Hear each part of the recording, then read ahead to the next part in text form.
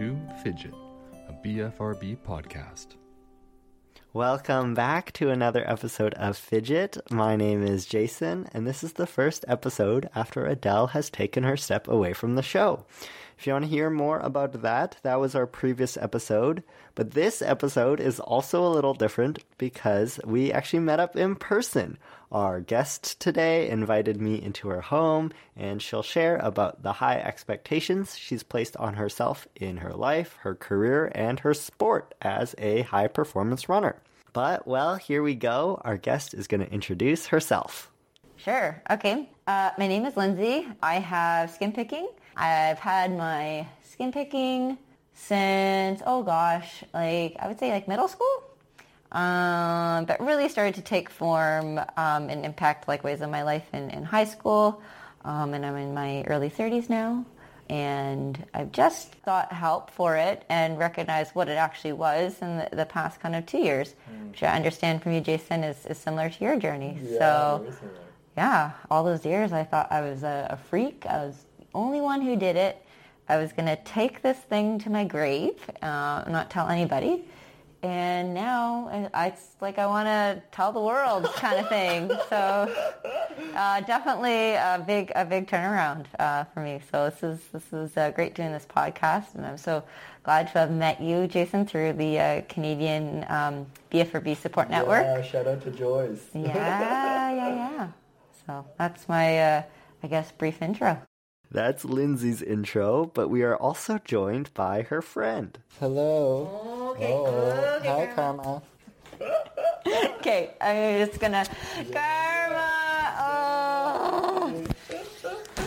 What do we do with you? We go outside? Let's go outside. You love outside. Our conversation started with the different ways her BFRB has impacted her life. One of the things I did in my house over this past year is I got rid of all my mirrors, which was a huge step. So now it just removes me looking or checking or seeing that one blemish. So, but the funny thing is I don't know what I look like half the time. And I work from home, so, there's hardly any Zoom calls, or we work on Teams, but sometimes I'll do video chat and I'll be like, oh, that's how I look like. Okay. But it is kind of a relief. A lot of people with BFRBs might identify probably as perfectionists or type A. I'm definitely in that category. So removing the mirrors is just one thing that, it was tough, but my skin is not perfect. I need to come to terms with that, and not having the mirrors is just one thing. It's a time suck. Skin picking takes up so much time. Oh my God. It's like a part-time job you do not get paid for. It's the worst. No benefits. It's just, so much time. So much time spent picking, so much time lying to your friends while you're late. I'm still dealing with that a little bit, but that was really tough in high school, university. I'm a focused skin picker, and my problem area is my forehead. I know some pickers problem areas their back or their chest or their arms, but for me, it's freaking so visible. The big time suck for me was just spending half hour, whatever, 20 minutes putting on cover up on my face, especially if it's a new pick, it's a different regime than if it's a scab. Anyways, it was really annoying. I'm an active person, so it's just who wants to sweat cover up? It was the worst. I don't know how many years I now have probably been 1 year free of cover up, which is more of kind of an acceptance of yes, I do have blemishes, but I'm more open about my skin picking. But a lot of years of no pun intended, covering up, right? So it's I've kind of been on this recovery journey for 2 years. It isn't perfect, but thank goodness, no more cover up. While my skin picking doesn't really affect my face, I can definitely empathize with all that time lost to picking and lying about it. I often reflect that while yes, on one hand, the BFRB was so painful, and yet maybe I was in denial or I avoided seeking help. So I posed this to Lindsay. Was there a turning point in her journey? And what the heck? What took us so long? Yeah, it's easy, but it's also hard at the same time. I remember my first kick in the butt. I was going through a really rough patch in November, so kind of this gloomy, rainy season in Vancouver. And I've always dealt with anxiety. That's kind of my thing.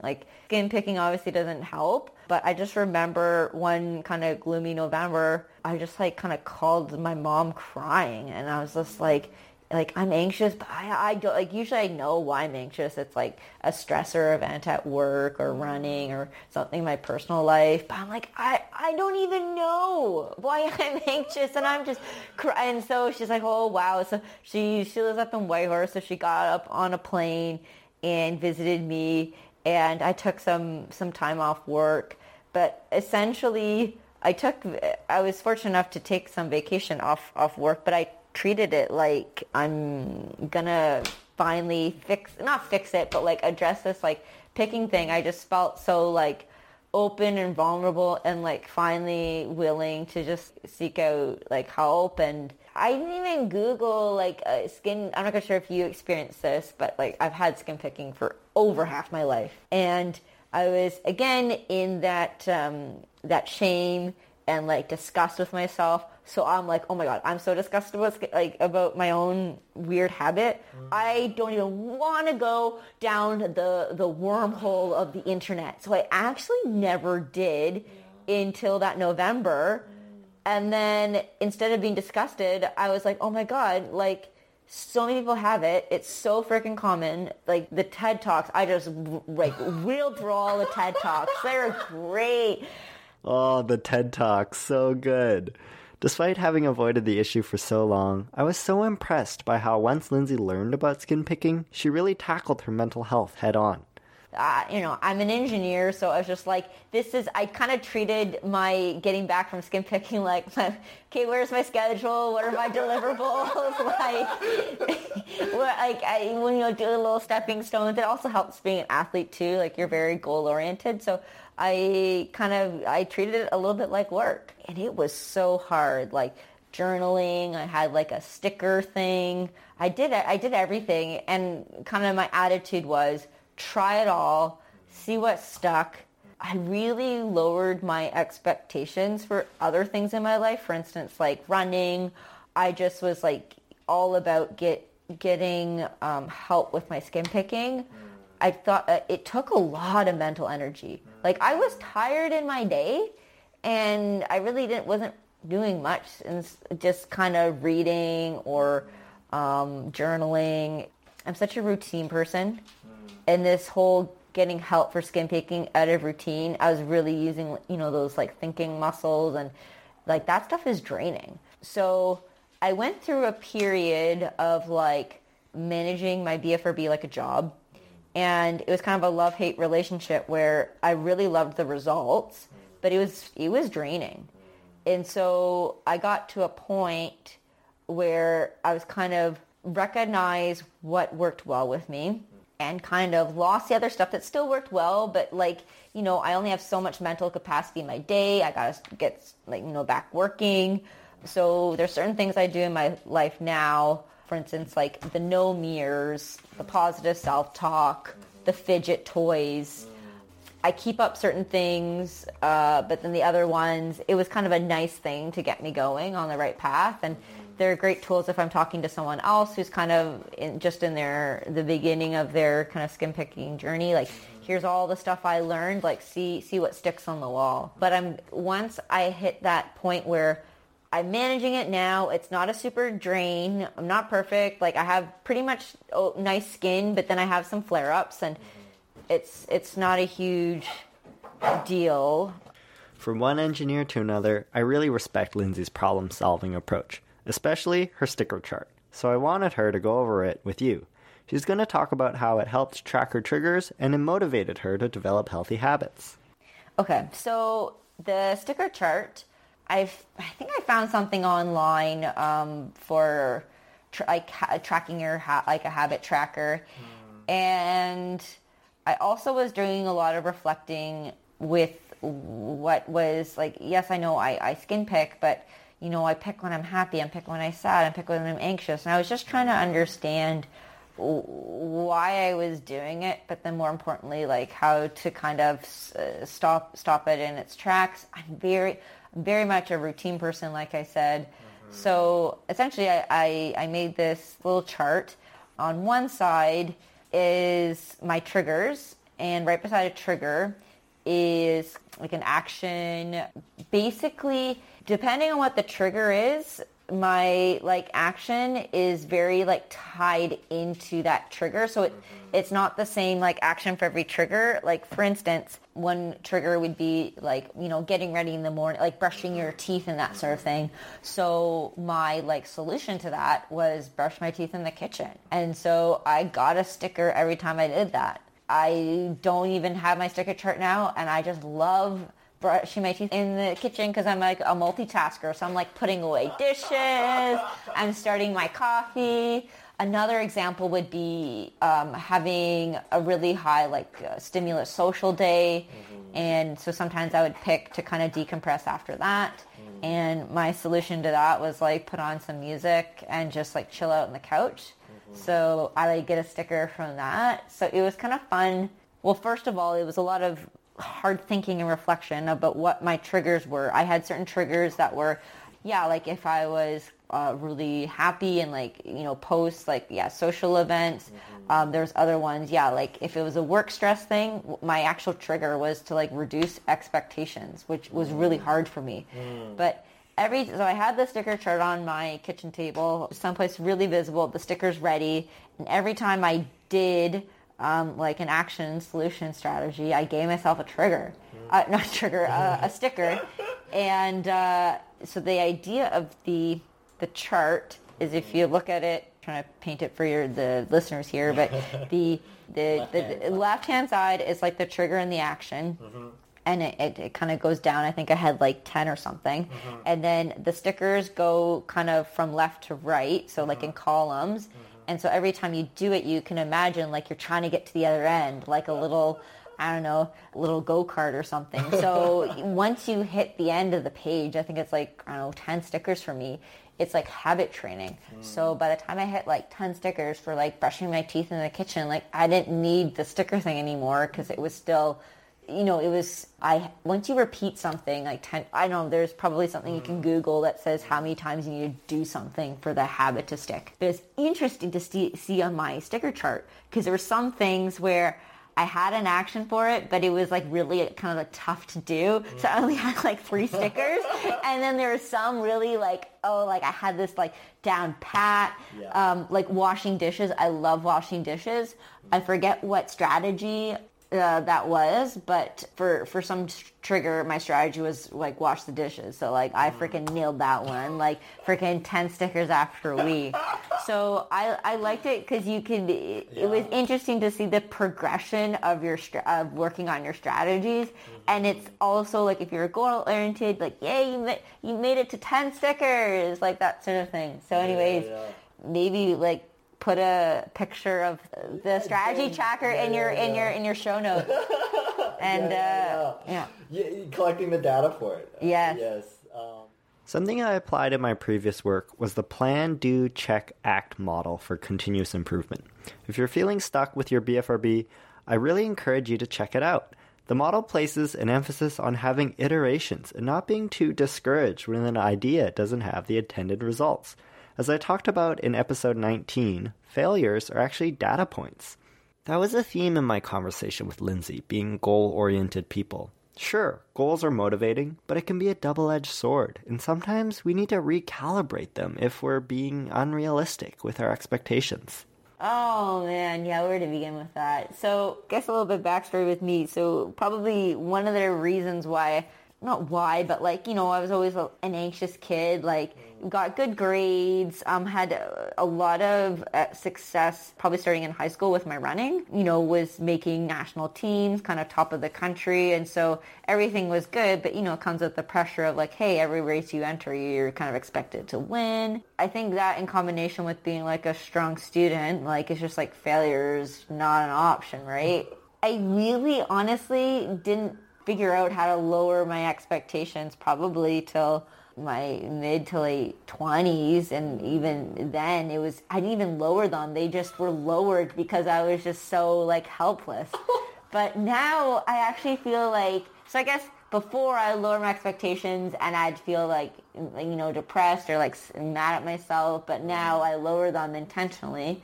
And I took a course for like athlete self-compassion. Like athletes are always so hard on themselves. You go to like an athlete after a race and like you give me one runner that says, oh my gosh, I'm ecstatic about my race. They're usually like, oh yeah, the race was good, probably could have done better, like wasn't my best, or like, you know, we're just wired that way. We're just, that's what drives us to be the very best, or think we are. But athletes, I think, need to be more self-compassionate. So I took this kind of online course that a PhD student was running, and that really helped me be more self-compassionate as an athlete, but then also towards myself. And then I kind of let it go into my picking, where like if you have like a bad picking episode, and for me, like I not waste, but where is time gone? And I had all those things I was supposed to do, and it's like, okay, Lindsay, like what really needs to be done in your head for your kind of list of chores or what have you. So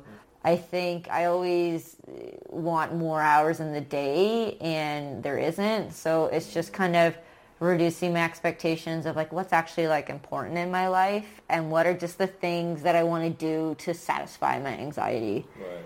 So it is definitely will always be a work in progress. But I think now the part that's different for me is when I reduce my expectations, I actually like kind of feel like proud of myself. Whereas before it came with a lot of like guilt or failure. It came with failure, whereas now I've actually flipped it, and like I do less. And like, for instance, recently I've been working lots at work, and typically with my running schedule, I try to fit in runs every day, and actually sometimes even 2 runs a day, and cross training. I know for normal folk it seems nuts, but athlete. Yeah, so this past 2 weeks, I've been in runner lingo. I've been skipping my doubles, and like old me just been like, oh my gosh, like I'm gonna be so out of shape, like, or like, you know, I'm kind of not disciplined enough. But it's like, you know, I need some sleep. I can't. You can only do so much, and I had certain work commitments. So recently, instead of being super hard on myself, I'm like, well, you know, my legs will be more rested for the run workouts, and if I did do my double, I would really suck at running, because I would just be so tired. Like, it's not helping my running. I was doing stuff before to satisfy an anxiety. I'm starting to do stuff now, like, okay, actually, like, Lindsay, what's your body going to accept? Like, what are you going to respond well to? My dad used to call it, like, the hamster wheel. I'd just be, like, on the hamster wheel. Like, so there's still some hamster wheel stuff, but less on the hamster wheel these days. Right. Yeah. When I hear Lindsay talk about her doubles and wanting more hours in the day, I think about a recent shift I've had with my own BFRB. For so long, I've said my BFRB is linked with my anxiety. But now, I want to say my BFRB is linked with my ambition. It's strange that there's a negative connotation with anxiety, but a positive one with ambition. But really, they're almost 2 sides of the same coin. I probably had an unhealthy amount of ambition. I put all this pressure on myself to do more. Lindsay expands on these perceptions of good enough and the relationship between anxiety and expectations. Yeah, none of us are good enough, so get over it. So I guess like the whole anxiety, and I know some people do like anxiety and depression, but it does obviously can be seen as a weakness, but as you talked about it earlier, it's like makes you more compassionate towards others. Like I think you can connect with people on a way deeper level, like talking about kind of your, like everyone has struggles, right? If you don't, you're boring. It's like, really, I don't know, you probably wouldn't be one of my friends, so. There you go. Everyone's got an issue, right? Yeah. So, yeah, just add some flavor. I really feel sad where it does, like, become debilitating, which it has in my past. And for some people, it is, like, a lot more severe. So that's where it really sucks, where it could definitely be perceived as, like, yeah, if you're debilitated, you can't work, you can't function. Like, that's where you need, real, like, professional help. But I think, like, those who have anxiety, like, we're not slackers. We are very intelligent people, like, attention to detail, goal-oriented, like the A-types, right? So those expectations that drive you to do some really cool things. Or, like, for me, like, to handle, like, performance on demand with my sport. And, like, those high, like, athlete achievements would not be possible without, like, kind of handling some anxiety through the process. It's kind of like a battle wound, if you will. Yeah, like, you deal with it. It has some bad days or good days. But I guess what I want to try to get at is anyone really who's either, like, you're, an amazing cellist, or you're, like, a mathlete, like, or like a chess whiz, or for me, like, a high performance, like a runner. Like, everyone at the elite level, they have to have some sort of, like, that drive within them. But what also comes with that is, like, probably some anxiety, probably some depression. It's not, like, a bad thing. It's just, it's there. Right. And if you can manage it, then, world's your oyster. My conversation with Lindsay started with the negative consequences of her BFRB, but as an ending note, we circled back and she reflected on her newfound perspective and the benefits she's realized through her mental health journey. The years that my parents, like I said, told me, like, you need help for your skin picking and all this kind of stuff. I think it's because they saw what running gave to me when I was younger, because I was quite successful at it, was, like, a lot of confidence, right? And even though I was still skin picking, like, I think the whole running with success overshadowed it, so I just kind of swept it on the rug. But as I started to go, like, university, and then after university, like, working in the real world, my parents saw, like, my bubbly side just, like, deteriorate, and so I think my parents and, like, the friends who knew me, like, before they knew old Lindsay. So, like, sometimes when you know someone, you kind of stick with that's how they are in your head. But, I think, going down, and I was a little bit less, less bubbly, just more like, whatever. Like, I was just dealing with, like, the whole vibrations of the anxiety and the BFRB in my head. I was just always trying to satisfy the anxiety cravings. Like, that was my priority, was, like, picking, hiding my picking, dealing with work. It was very draining. Yeah, my BFRB was very consuming. It was just, like, something that I wanted so badly to get rid of, mainly because it was a huge time suck. Now, I'm seeing that I'm getting back to, like, my bubbly self. Definitely, like, my confidence is a lot higher. Oh, the other thing so with my BFRB, I was never, like, present, because I was always like, oh my God, can they see, like, the gouges in my forehead, or, like, the craters, like, can they see through the cover up, or so I would always kind of look down, or, like, would never look at people in the eyes, and I was more like, like a dog with, like, my tail between my legs. It's weird because I'm a very, I guess, like, I like interacting with people, more in, like, a one-on-one setting, not like, hey, let's go to, like, the bars every weekend. Like, that's not me. But I like having, like, really good conversations with people. But it was tough with my BFRB. I always felt like I was, like, hiding. Can they see through me? And so I was never present in those conversations. Like, even though we'd be talking about something, my head would just be like, skin picking, like, can they see? And so I really, your brain, like, can't think of that and also something meaningful to add to the conversation.